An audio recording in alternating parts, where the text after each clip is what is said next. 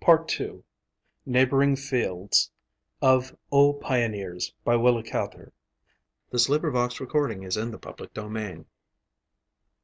Part II. Chapter I. It is 16 years since John Bergson died. His wife now lies beside him, and the white shaft that marks their graves gleams across the wheat fields. Could he rise from beneath it, he would not know the country under which he has been asleep. The shaggy coat of the prairie, which they lifted to make him a bed, has vanished forever. From the Norwegian graveyard one looks out over a vast checkerboard, marked off in squares of wheat and corn, light and dark, dark and light. Telephone wires hum along the white roads, which always run at right angles. From the graveyard gate one can count a dozen gaily painted farmhouses. The gilded weather vanes on the big red barns wink at each other across the green and brown and yellow fields. The light steel windmills tremble throughout their frames and tug at their moorings, as they vibrate in the wind that often blows from one week's end to another across that high, active, resolute stretch of country. The Divide is now thickly populated. The rich soil yields heavy harvests. The dry bracing climate and the smoothness of the land make labor easy for men and beasts. There are few scenes more gratifying than a spring plowing in that country, where the furrows of a single field often lie a mile in length, and the brown earth, with such a strong, clean smell, and such a power of growth and fertility in it, yields itself eagerly to the plow, rolls away from the shear, not even dimming the brightness of the metal, with a soft, deep sigh of happiness. The wheat cutting sometimes goes on all night as well as all day, and in good seasons there are scarcely men and horses enough to do the harvesting. The grain is so heavy that it bends toward the blade and cuts like velvet. There is something frank and joyous and young in the open face of the country. It gives itself ungrudgingly to the moods of the season, holding nothing back. Like the plains of Lombardy, it seems to rise a little to meet the sun. The air and the earth are curiously mated and intermingled, as if the one were the breath of the other. You feel in the atmosphere the same tonic, puissant quality that is in the till, the same strength and resoluteness. One June morning a young man stood at the gate of the Norwegian graveyard, sharpening his scythe in strokes unconsciously timed to the tune he was whistling. He wore a flannel cap and duck trousers, and the sleeves of his white flannel shirt were rolled back to the elbow. When he was satisfied with the edge of his blade, he slipped the whetstone into his hip pocket and began to swing his scythe, still whistling, but softly, out of respect to the quiet folk about him. Unconscious respect, probably, for he seemed intent upon his own thoughts, and, like the gladiators, they were far away. He was a splendid figure of a boy, tall and straight as a young pine tree, with a handsome head and stormy gray eyes, deeply set under a serious brow. The space between his two front teeth, which were unusually far apart, gave him the proficiency in whistling for which he was distinguished at college. He also played the cornet in the University band.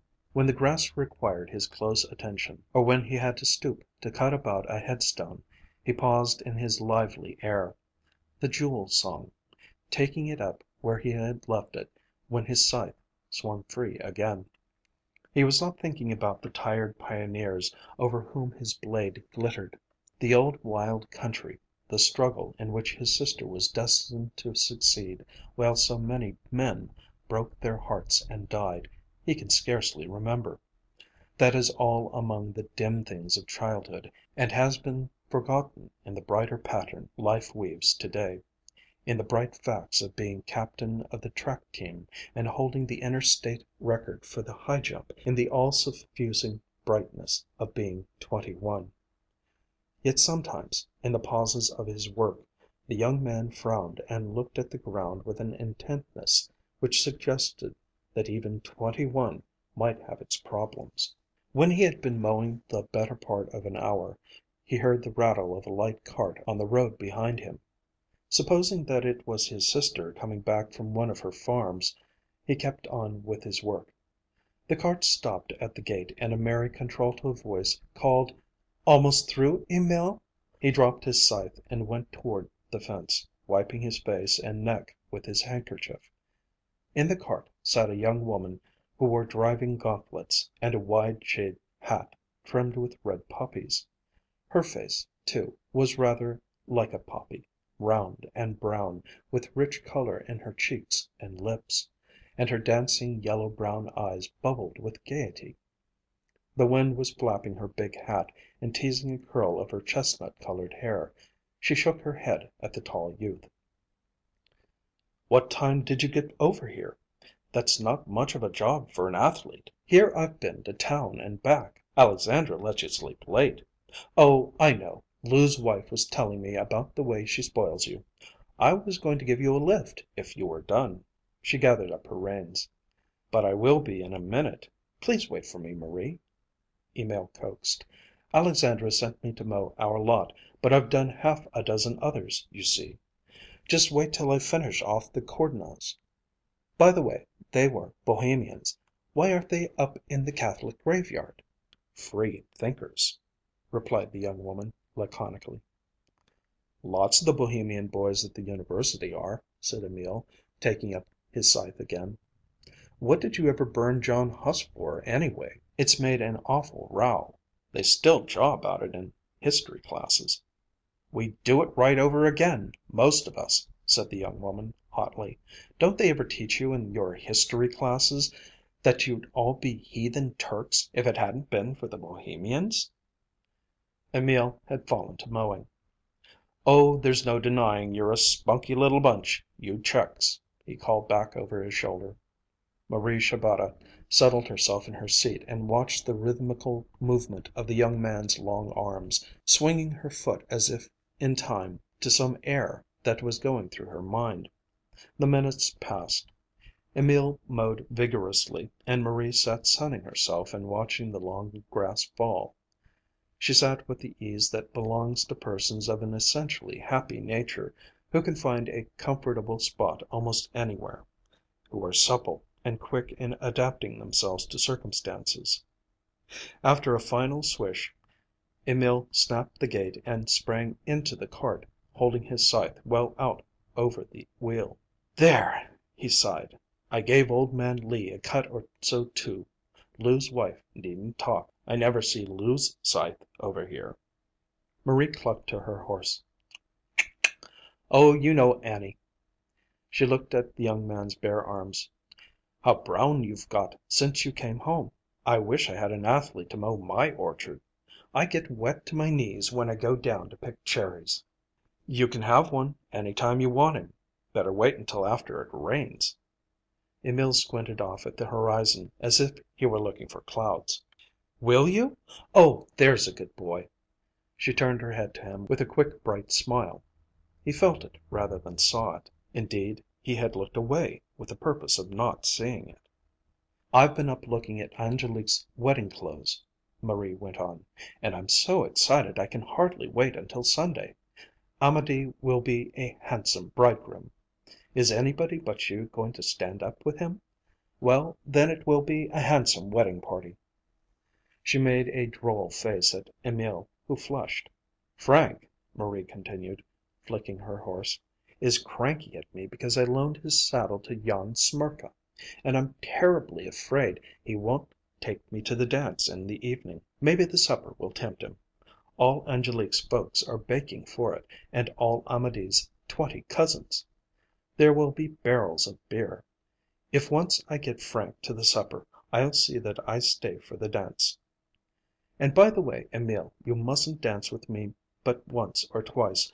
You must dance with all the French girls. It hurts their feelings if you don't. They think you're proud because you've been away to school or something." Emil sniffed. "How do you know they think that?" "Well, you didn't dance with them much at Raoul Marcel's party, and I could tell how they took it by the way they looked at you, and at me."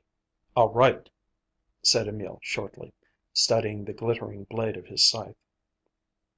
They drove westward toward Norway Creek, and toward a big white house that stood on a hill several miles across the fields.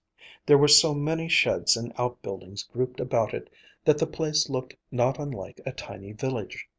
A stranger, approaching it, could not help noticing the beauty and fruitfulness of the outlying fields. There was something individual about the great farm, a most unusual trimness and care for detail. On either side of the road, for a mile before you reached the foot of the hill, stood tall osage orange hedges, their glossy green marking off the yellow fields. South of the hill, in a low, sheltered swale surrounded by a mulberry hedge, was the orchard, its fruit trees knee deep in timothy grass. Any one thereabouts would have told you that this was one of the richest farms on the Divide, and that the farmer was a woman, Alexandra Bergson. If you go up the hill and enter Alexandra's big house, you will find that it is curiously unfinished and uneven in comfort. One room is papered, carpeted, over furnished. The next is almost bare.